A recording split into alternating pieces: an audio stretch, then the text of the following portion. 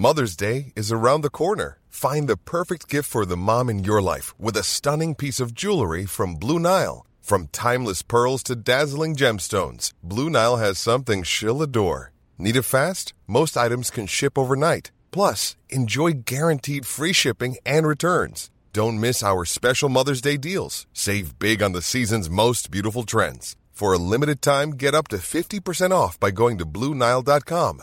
That's BlueNile.com. Planning for your next trip? Elevate your travel style with Quince. Quince has all the jet-setting essentials you'll want for your next getaway, like European linen, premium luggage options, buttery soft Italian leather bags, and so much more. And is all priced at 50 to 80% less than similar brands. Plus, Quince only works with factories that use safe and ethical manufacturing practices. Pack your bags with high-quality essentials you'll be wearing for vacations to come with Quince. Go to quince.com/pack for free shipping and 365-day returns. Planning for your next trip? Elevate your travel style with Quince. Quince has all the jet-setting essentials you'll want for your next getaway, like European linen, premium luggage options, buttery soft Italian leather bags, and so much more. And it's all priced at 50 to 80% less than similar brands. Plus, Quince only works with factories that use safe and ethical manufacturing practices. Pack your bags with high-quality essentials you'll be wearing for vacations to come with Quince. Go to quince.com/trip for free shipping and 365-day returns.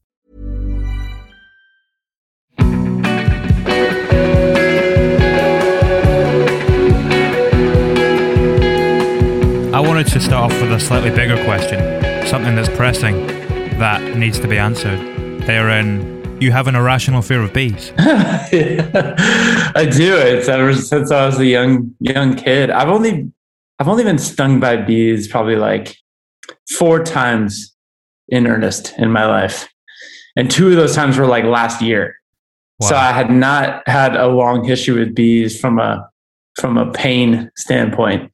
But there's something like innately, like through all the years of evolution, I was just blessed with some sort of genetic, maybe my ancestors were just like honey collectors in Egypt and it just had some sort of really like catastrophic, the something bees turned on them. Life.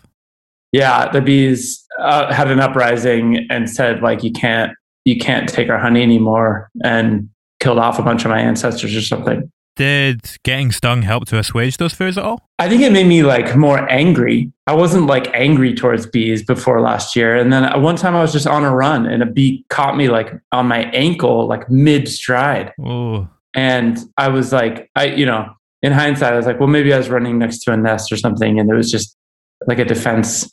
I know in my heart that bees are not out to be assholes, even though I will say that we have murder hornets. I was going to ask about this. What happened there? Are they still kicking about? I think it's kind of like everyone's waiting to see. They were they're big enough that they can like tag them with like radio chips, and they're about like 50 miles from where I am in terms of where they were spotted.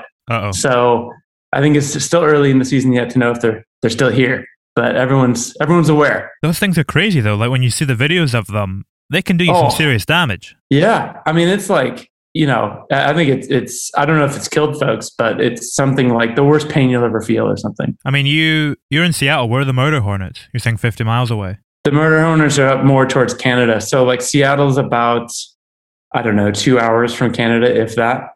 And so the murder hornets came down from British Columbia into like the islands, sort of. That's where I've heard they are. We have a bunch of islands sort of running from here up to Canada, and they've just made their home in the islands. So I'm not trying to go to the islands right now.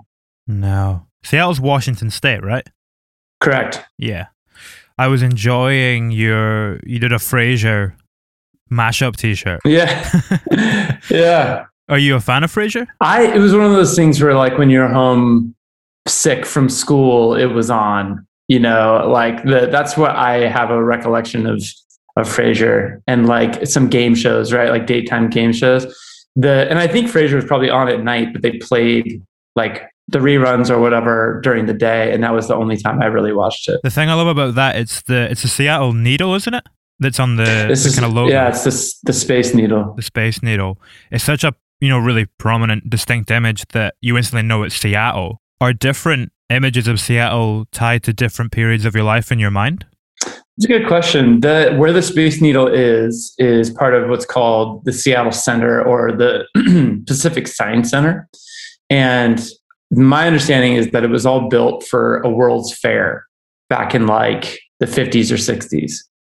And growing up, you'd like go into the city with your school, like with your classmates, and go to like the Science Center. There's a bunch of big buildings where they'd have like, one building would be about dinosaurs and another would be like, this is the chemistry, like we all do experiments, education kind of thing. And there was also like a little theme park, like a little like the roller coaster and carousel and stuff. And so everybody grew up going there really often. And I think it still sits there, but it's not open obviously right now. But I associate that area where the Space Needle is with being a young kid. What association do you have with St. Mark's Cathedral? What does that place mean to you on a personal level? It was a formative time in my life because I was in college and I went to like a fairly small conservative, it was in the general scheme of things, conservative Christian school, which I kind of wasn't aware of when I chose to go there. I thought it was a much more like sort of chill approach to those things. But I was being faced with with this community where I didn't really line up with a lot of the thinking. But St. Mark's sort of sits as this, yes, obviously it's a church, and it has a lot of, I actually don't know a ton of difference between Episcopalian and Catholics. And I know that's probably like hard to believe for some folks, but it feels like a very holy sort of experience when you walk into a church like that. It's like, oh my gosh, am I allowed to like sit here? Or like, can I even look at that? But they're so awesome in terms of like, it's in a Capitol Hill neighborhood of Seattle where it's like quite party central. Like for a long time, that was like known as like where a lot of the gay community lived and partied and were in community together. So to have this church, basically like this massive church that you can't miss if you're in Seattle, open its doors to sort of everybody and say like, we don't care who you are, like just come and enjoy this music. So they had these monks every Sunday night would sing for about an hour in terms of these hymns or these prayers and all these crazy harmonies, intricate harmonies, like really gentle, really soft.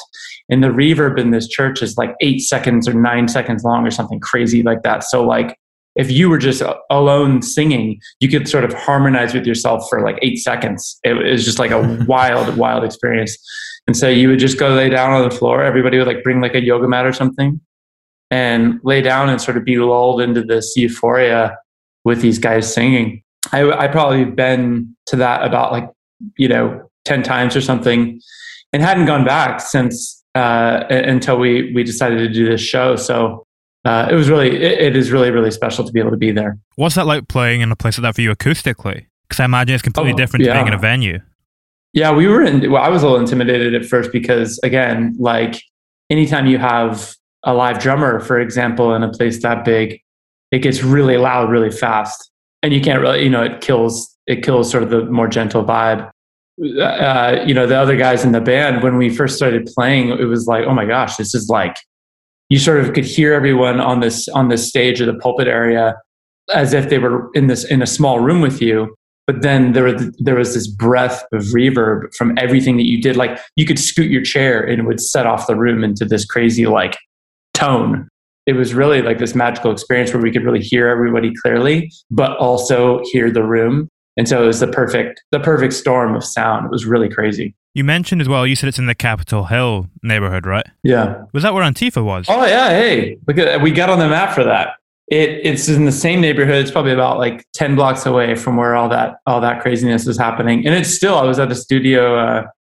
I'm in the middle of recording my next album right now. And we were at this big church that had been another church. I'm obsessed with churches, converted into a studio, like literally 1 block from the police precinct that is still boarded up like a war zone. It is so crazy. But then, now all the boards are down from businesses. You can go to restaurants and sit outside and whatever. And, but it's still this 1 block where the police precinct sits. That's, all spray painted up and you can't see over this barrier to the building. It's really, really quite surreal. Did that burn itself out? It did. I'm trying to remember clearly kind of how it dissipated. There were definitely some strongholds around the neighborhood that that held on longer than anybody thought they would. Yeah, no, I remember it getting just so much worse coverage outside of the city than it actually was in the city, and nobody was really freaking out about it that much here. It was relatively calm. I mean, there were some really, really rough patches, but overall, I'd say it was a very healthy exercise for the city. In what sense? The balance of the role of policing in the city. I mean, we're like any other city, and especially in the States, where there are pretty clear racial divides in how the city was built, and where people of color were expected to live and expected to vote, basically. So really, and this was before all the voting stuff happened here for the last presidential race. And I thought it was a good reset. I mean, it was a good trial for the mayor, who a lot of folks didn't think thought did not handle very well. And we'll see if she gets reelected. But we have a problem here, and with police brutality, especially towards people of color. And I thought it was a necessary thing to have happen, to have that be an open dialogue. Did you go to university in Seattle as well? Have you been there like all your life? I did, yeah. I went away for a couple of years to go to a different university and came back. So I've been here for almost all my life. Was it at university that you had Dan Adams, the percussion instructor? Yes, it was. Who, I know you've spoken in the past about how he was a real inspiration to you. It's fascinating how many musicians and artists and producers I speak to, and so many of them seem to have this one, or even more than one teacher in their life who was really important to them. Is that almost essential when you're at that level getting into it to keep you on the path? I think so. I mean, everybody has their early instructors who were important to me as well, but Dan had me at an age where I think it was finally that come to Jesus moment where he was like, you've been writing on your talent for as long as you've been playing music. And now you really need to like learn how to practice and learn how to push and bleed for it, essentially. And that's what I did. I finally reached a limit, or I like touched a limit within myself that I hadn't before, and was able to kind of like able to sort of settle in, not compromise, but settle in more comfortably to who I was as a musician. And that was around the time that I was starting to write a lot of songs too, and sing for the first time. And he was a percussion teacher, but it really helped shape my understanding of early music business and entering into that community. So were you expressing yourself before that moment, or was it that beginning to practice kind of prompted you in that direction to begin expressing yourself? Yeah, I think once you start learning a language that you've like really knowing a language that you've known for a long time, but can start manipulating and playing within it at a new level, that's when things change. And that's exactly what happened to me. That's when I started recording, forming what would be my first band. So something clicked with him. And then we also were still are like, became very close friends. And he's been a great mentor through the years. I always love the metaphor of music being language. I think it always works really well, and it does hold up. If we're kind of running with that metaphor, we could almost look at as a dialect that you communicate in, from that being minimalism, and something that kind of runs through a lot of your work. Did you feel like you were exploring it in new ways on this latest EP and taking it in new directions? Yeah, I think so. I mean, I try to have a mix of like really paying attention to what's happening, and also like not trying to like choke hold it, because you can really limit yourself if you try to be hyper aware of what you're saying or how you're trying to explore in the studio. And that's something that over the years, I feel like I always try to need to get better at, which is letting go more and trying things that make you uncomfortable. I mean, that's how I like got into this in the first place, was like finally realizing that no one is going to do it for me. Like, it's not like I need a special label or a special manager or somebody outside of me, a producer, to come do it for me. It was like, well, you have no money and you have this laptop and like this shitty mic. So how are you going to make it work? And that was literally like how Simul was born. It was so uncomfortable, right? Like I built beats for the first time really ever. And I limited myself to like really, really few chords on the piano or a few notes on the piano. and had to see what my voice could do and how my words could fill that space. And that was a very isolated experience. Like I was just alone. And I think that was the perfect sort of petri dish or whatever to sprout true minimalism, at least what it was for me. And so I think I try to carry that into each studio experience even up till now, whether that's collaborating with others or not. I think putting yourself in a place where like you already know what works for you, right? Like, you know, your comfort zone, you know, your bag of tricks that always work and make you feel good and make a listener feel good. But there's always got to be some way that you're like spinning into a new uncomfortable world to keep you honest as an artist, I think.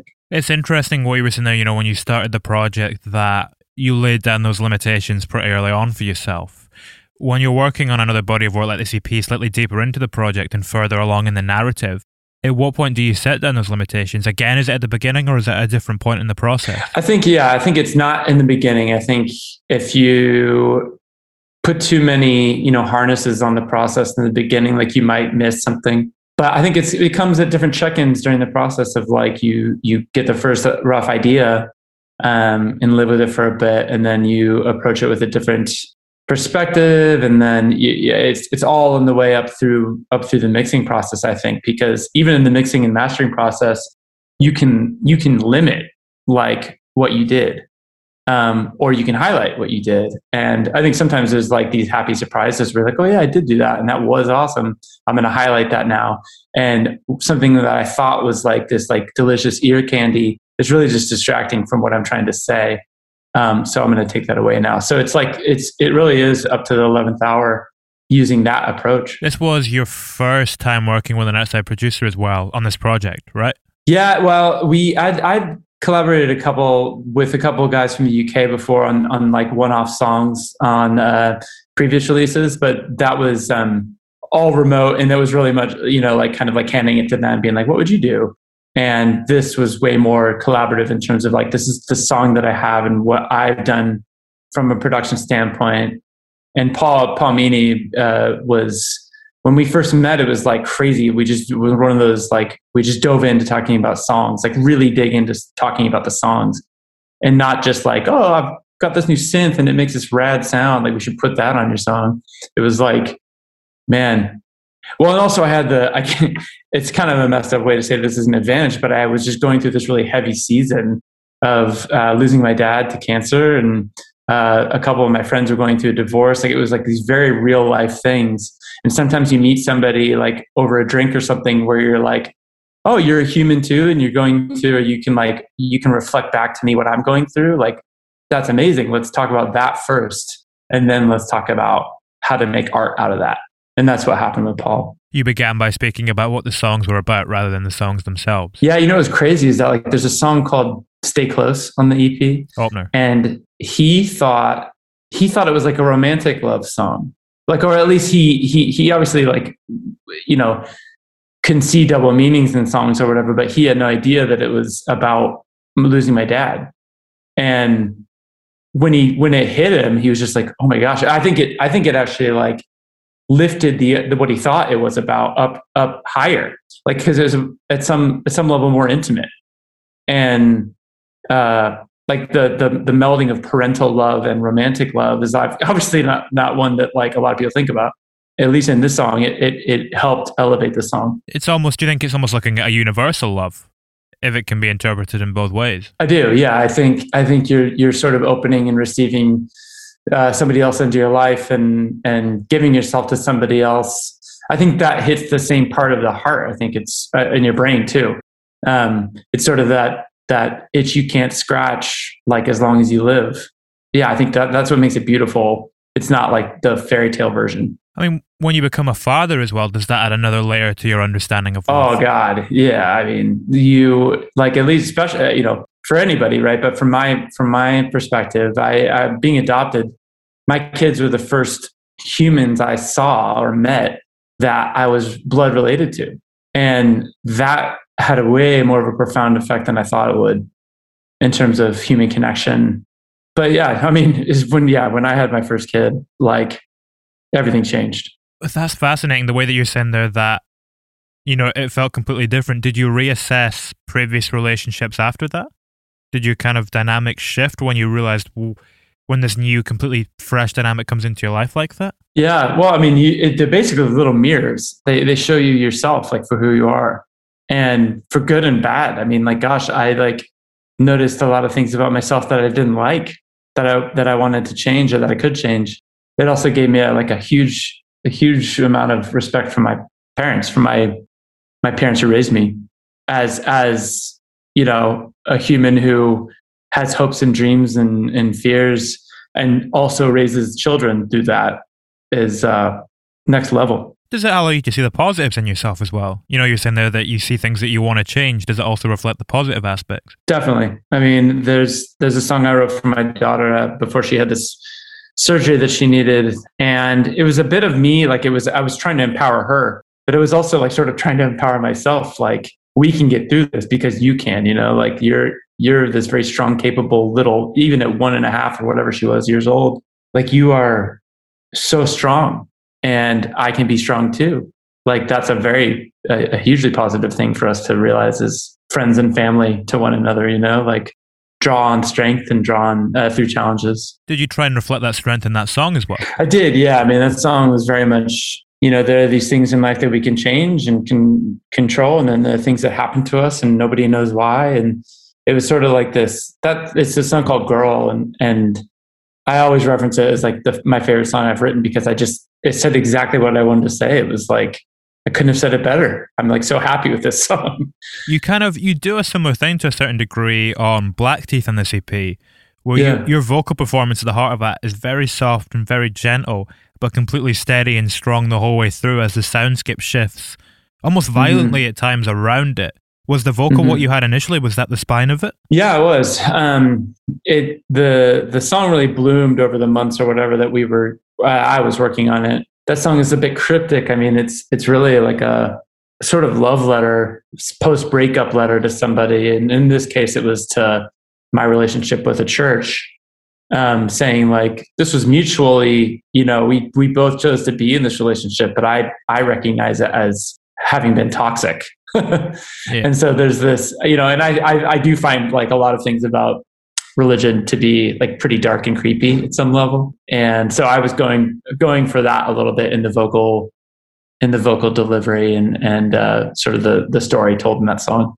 Are you religious? No, I don't consider myself religious. I consider myself in wonder and awe of humans and myself and the world and the universe. Like I love thinking about space and black holes and the limits, physical limits. To me, like there's this supernatural thing that we all are attracted to just in our existence, right? But I sort of have reached a point in my life where I refuse to write it off as a God-based existential thing. It's just a feeling of connection. Yeah, it's a longing for a connection and a feeling of connection, I think. And then realizing that, yeah, at some point, I don't know. Like there's so much that we can't know and won't know based on what we do know. So, I think my dad always said, like, he was raised Catholic and was like, it was so black and white to him. He's like, I won't put anything before my family.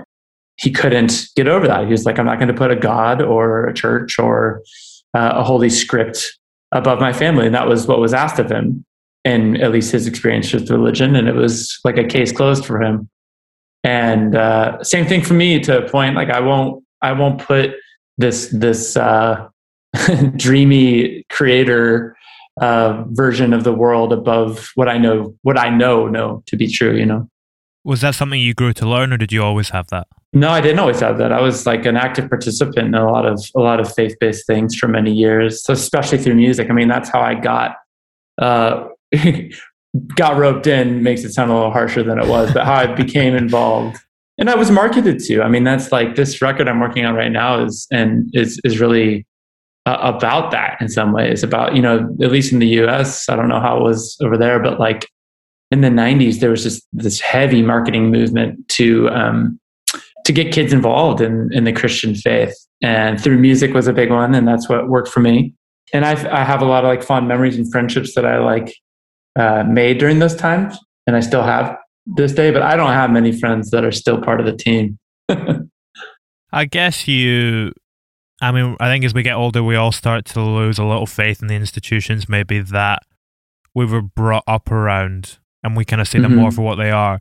Was that the first time that it kind of happened for you, and that innocence starts to go? Oh man, yeah. Like the church, this happens everywhere, but it seems like churches are like magnets for human destruction, whether that's like financial or like what, they're like magnets for the things they're trying to avoid, like with people having affairs and people taking advantage of each other, and seeing the fallibility of people, and the way that these churches handled that or spoke to it was just like it didn't help their case, that's for sure. Yeah, it's I don't know where it goes.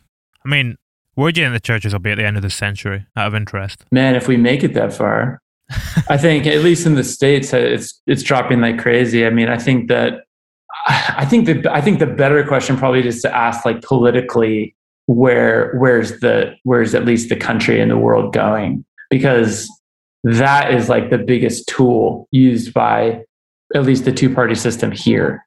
It's feeling very like the coasts of the country are becoming more galvanized away from the center of the country, and that you can pretty much mark it down the line of people who practice, especially like a conservative Christian faith, and people who don't. So I think if there's a way to speak to this generation and upcoming generations that is more harmonious, and that you can like have these set of views while also living in this way and being in together with like your fellow humans in this way, then I think that'll really tell whether or not the church at large can survive. It's funny because one of the things that always draws people to the church is something that you spoke about with the CP, where you said that through working on the music, you came to realize the unifying thing between all of us is brokenness.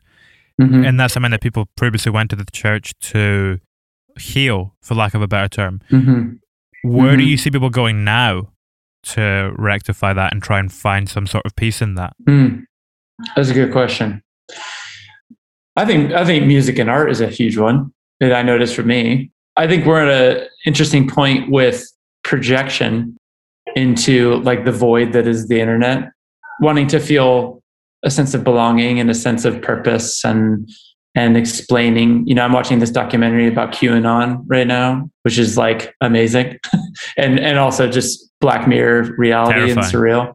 It's so terrifying, but it really just comes down to people wanting to feel like there's a fucking point, like that there's a thing to fight for, and however misguided, right? Like I talk about this a lot with friends. It's like, if you think about, any sort of conflict or war, the soldier on side A is like the same person on side B. They have a family and they need food and they need shelter. Like our needs are all the same as humans. There's brokenness and there's love and there's like a want to heal and a want for peace. Without sounding too hippie about it, like that love that we were talking about earlier is really like the driving force behind all of this. It's just the manipulation and the darkness that gets caught up in securing those things that really starts to go sideways, right?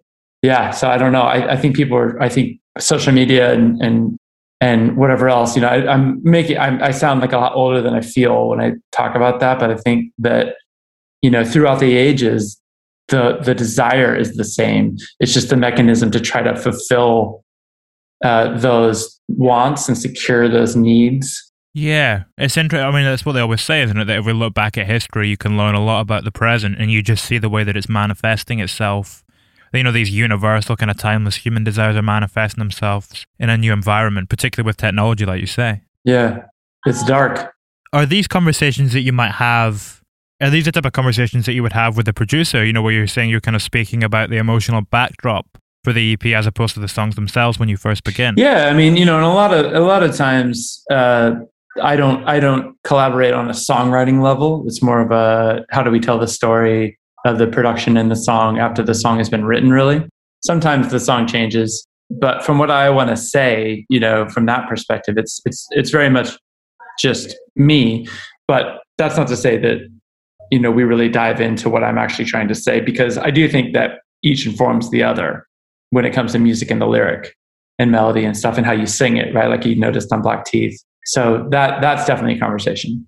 I mean, often a lot of your songs, Stay Close would be a good example. They have a very simple message at the heart of them. Yeah. Which could then be seen to be reflected at the soundscape at the times where it's at its most minimal. Yeah. I mean, the more you can take away, the better. So that it really gives a listener, I think, the space to digest what you're saying. And then as they do that, of course, they're not like, I'm not writing a novel, right? Like I'm not telling them exactly about my life. I'm just giving them a set of words that came from my heart and mind, so that they can like understand it for themselves and reflect it on their own experience of whatever they interpret it, right? Like that's like just like Paul did with Stay Close, is like, oh, I thought it was like this romantic thing. And to me, I was like, not at all. But as a songwriter, I'm aware of how it could be interpreted, or I tried to be. How does that function then for something like Yes and No? Yeah. Where at the start of that song, at least the opening verse, it's very kind of abstract lyric and metaphorical. Yeah, well, that one, I mean, especially like I wrote that during all the summer unrest we had here in the country after the murder of George Floyd. It hit me that I was like, I've known about, like, I consider myself progressive and just like a lot of my friends. But it's like, well, screw what you thought was your awareness, because like your awareness is only as good as your action towards something. Like once you know something, you can't unknow it. Like it goes with you, and you can ignore it inside of your own soul, but it's still in there, right? And like that burden actually ends up being heavier the longer you carry it without acting on it and without speaking on it. That's a heavy thing to sing about, especially in terms of like, again, this isn't spoken word that I'm trying to like shock people with, right? This is, at least the medium that I choose is to write these pretty simple songs. That song, I wanted it to be, especially in the chordal arrangement and some of the sounds, especially how that song develops. How I feel with that song is like sort of drunk or sort of high or something. And you're like, everything kind of starts to elevate and you're like, oh my gosh, it's been with me all along. Like I can't unknow this now. Like, what do I do? At least personally speaking, that's been a journey of mine the last year. Is that a journey that exists both outside of music as well as in? Yeah, I think you have an obligation as a human to use the skill set that you have, or you might have, or you will have, to speak on things that you know about, and as you learn them, and that leaves out also like pushing for more knowledge, of trying to better educate yourself about. And it doesn't always have to be like these heavy political or heavy cultural things, but it should eventually tie back to your own heart and where you live and the people around you. So your music, would you say, are you always kind of rooted in something that you understand? Or can you ever use music as a tool to completely explore something new? Or does there always have to be some level of... That's a really good question. Yeah, I think you do have to have some rooted thing that you know, or that you if you're being really honest with yourself, because I do think that's the key at the end of the day with all this, is like just being honest about what you do and don't know. And like I have a song about black holes, and at least it was inspired by black holes, right? And like we're still at the very edge, pun intended, of understanding what black holes are. But I don't even remember this, but like 2 years ago, whatever, like the first image of a black hole was published. Yeah. And that to me, I was like, look at that! Like we know, we can see it, and like that's like seeing a picture of God. How crazy, right? And so then you can take just that one seed and say like, well, okay, now because I know this, I can push and explore into another, like what might be, because at least I have a new step up. Did you see the image they put out a few weeks ago as well? Maybe a couple of months back. Of a black hole? Yeah, they took out another one. Oh, I don't think I have. Man, I was probably too overwhelmed by the first one. But cool. I'll check it out. It's funny, our nature. I mean, that thing could absolutely wipe us out and destroy us without even thinking about it. And yet we still have this kind of curiosity and excitement when we see it. It's fascinating. I don't know where that comes from. This kind of human nature to unpack the unknowable. Okay, I think we're coming full circle here with the fear of bees. I think that we have this relationship with the sun. Again, I love looking at high def pictures of the sun too. It's just so ferocious and just gnarly. I think we have this hyper awareness at any given point of what might kill us.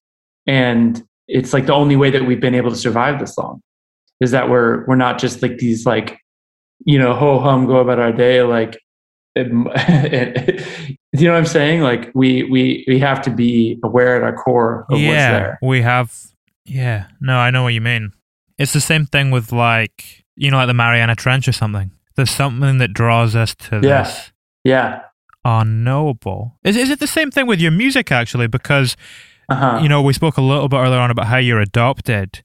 Is this mystery in terms of your identity, in that sense, perhaps what drives you to try and understand it and discover it further in your music and unpack it? Yeah, for sure. I mean, I think back earlier when I was starting to write music, there was a lot of like beauty that I was trying to capture. And it came across to a listener, I think, as being very like cinematic and good for like teenage vampire dramas or something. But at the core of it, it was really about trying to feel like a warm piece, you know, of where I came from or where we all come from.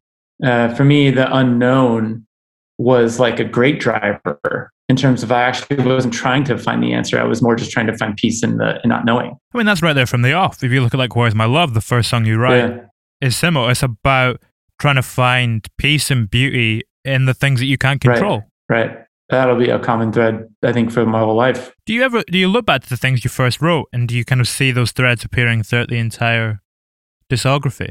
I do. I mean, there's definitely like anybody, the blips here and there of, well, I know what I was trying to say, but I probably would have said it differently now, both musically and lyrically, right? But I think by and large, I find they're like old friends a little bit. I think, you know, the more I have under my belt or whatever, the more it helps me to understand myself and also like where I've come from. I think it's easy to create on this island or this bubble and then never like raise your head up to look behind you. But I've really been doing it for a minute now and being able to listen back through those stories and or more like landmarks now, being like, oh, I remember, you know, my kid was like 1 or we were just dating. I wasn't married yet. You know, it was, to have those landmarks as pieces of art is really special. And that's a beautiful note to wrap us up on, dude. All right. That was a wonderful conversation. Thank you. Yeah, thank you, man. Great questions. I love when these go like that instead of like, oh, name your top 3 macaroni and cheese ingredients. But yeah, I'm very thankful. Thank you. I always love it when we talk about broader things in relation to the music. Like we have that as a jumping off point, and then we go and explore these deeper things like, you know, the weird curiosity that we get from black holes or whatever. Yeah, I feel like my manager will be mad if I don't talk about the song Dim because it's such like I feel like an amazing song. And it's like I think actually the focus song on the EP technically if we're like looking at the paper. But that song is just so cool and I hope everybody loves it who listens to this. It's a sad one, but it's a powerful one. Well, I mean, a question about that song then. I mean, writing that, did you think about the light that you bring into the world? And what your impact would be? I didn't at first. I thought it was very much about, it was like, what do I do? I'm losing you. I've lost you. I've lost this light and I couldn't do anything about it. And it wasn't until like I rewrote the chorus that I was like, holy shit, like I have a bit of this light. We all have a bit of this light. Like that's how we exist and continue on is we're sort of paying it forward in terms of transferring this light in one another. And now it's a bit of like fostering responsibility. I say in the song that I need to like protect this light, like as I give it to somebody else, like that's only as good as it will be is if I care for it within myself. And that was a later realization in the song. After you have that realization, does it impact your life outside of music in a way? Do you think about your behavior slightly differently and the impact that you're making? Yeah, I think it's a reminder of responsibility that we all have to be kind to ourselves and kind to others. I think that's really the only way that, you know, all the good things, peace, love, and understanding can come about as if we're protecting and caring for that within ourselves.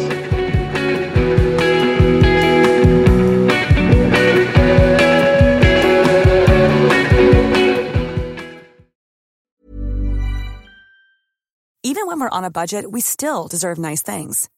Quince is a place to scoop up stunning high-end goods for 50 to 80% less than similar brands. They have buttery soft cashmere sweaters starting at $50, luxurious Italian leather bags, and so much more. Plus, Quince only works with factories that use safe, ethical, and responsible manufacturing. Get the high-end goods you'll love without the high price tag with Quince. Go to quince.com/style for free shipping and 365-day returns. Hey, it's Paige DeSorbo from Giggly Squad. High quality fashion without the price tag. Say hello to Quince. I'm snagging high-end essentials like cozy cashmere sweaters, sleek leather jackets, fine jewelry, and so much more. With Quince being 50 to 80% less than similar brands. And they partner with factories that prioritize safe, ethical, and responsible manufacturing. I love that. Luxury quality within reach. Go to quince.com/style to get free shipping and 365-day returns on your next order. Quince.com/style.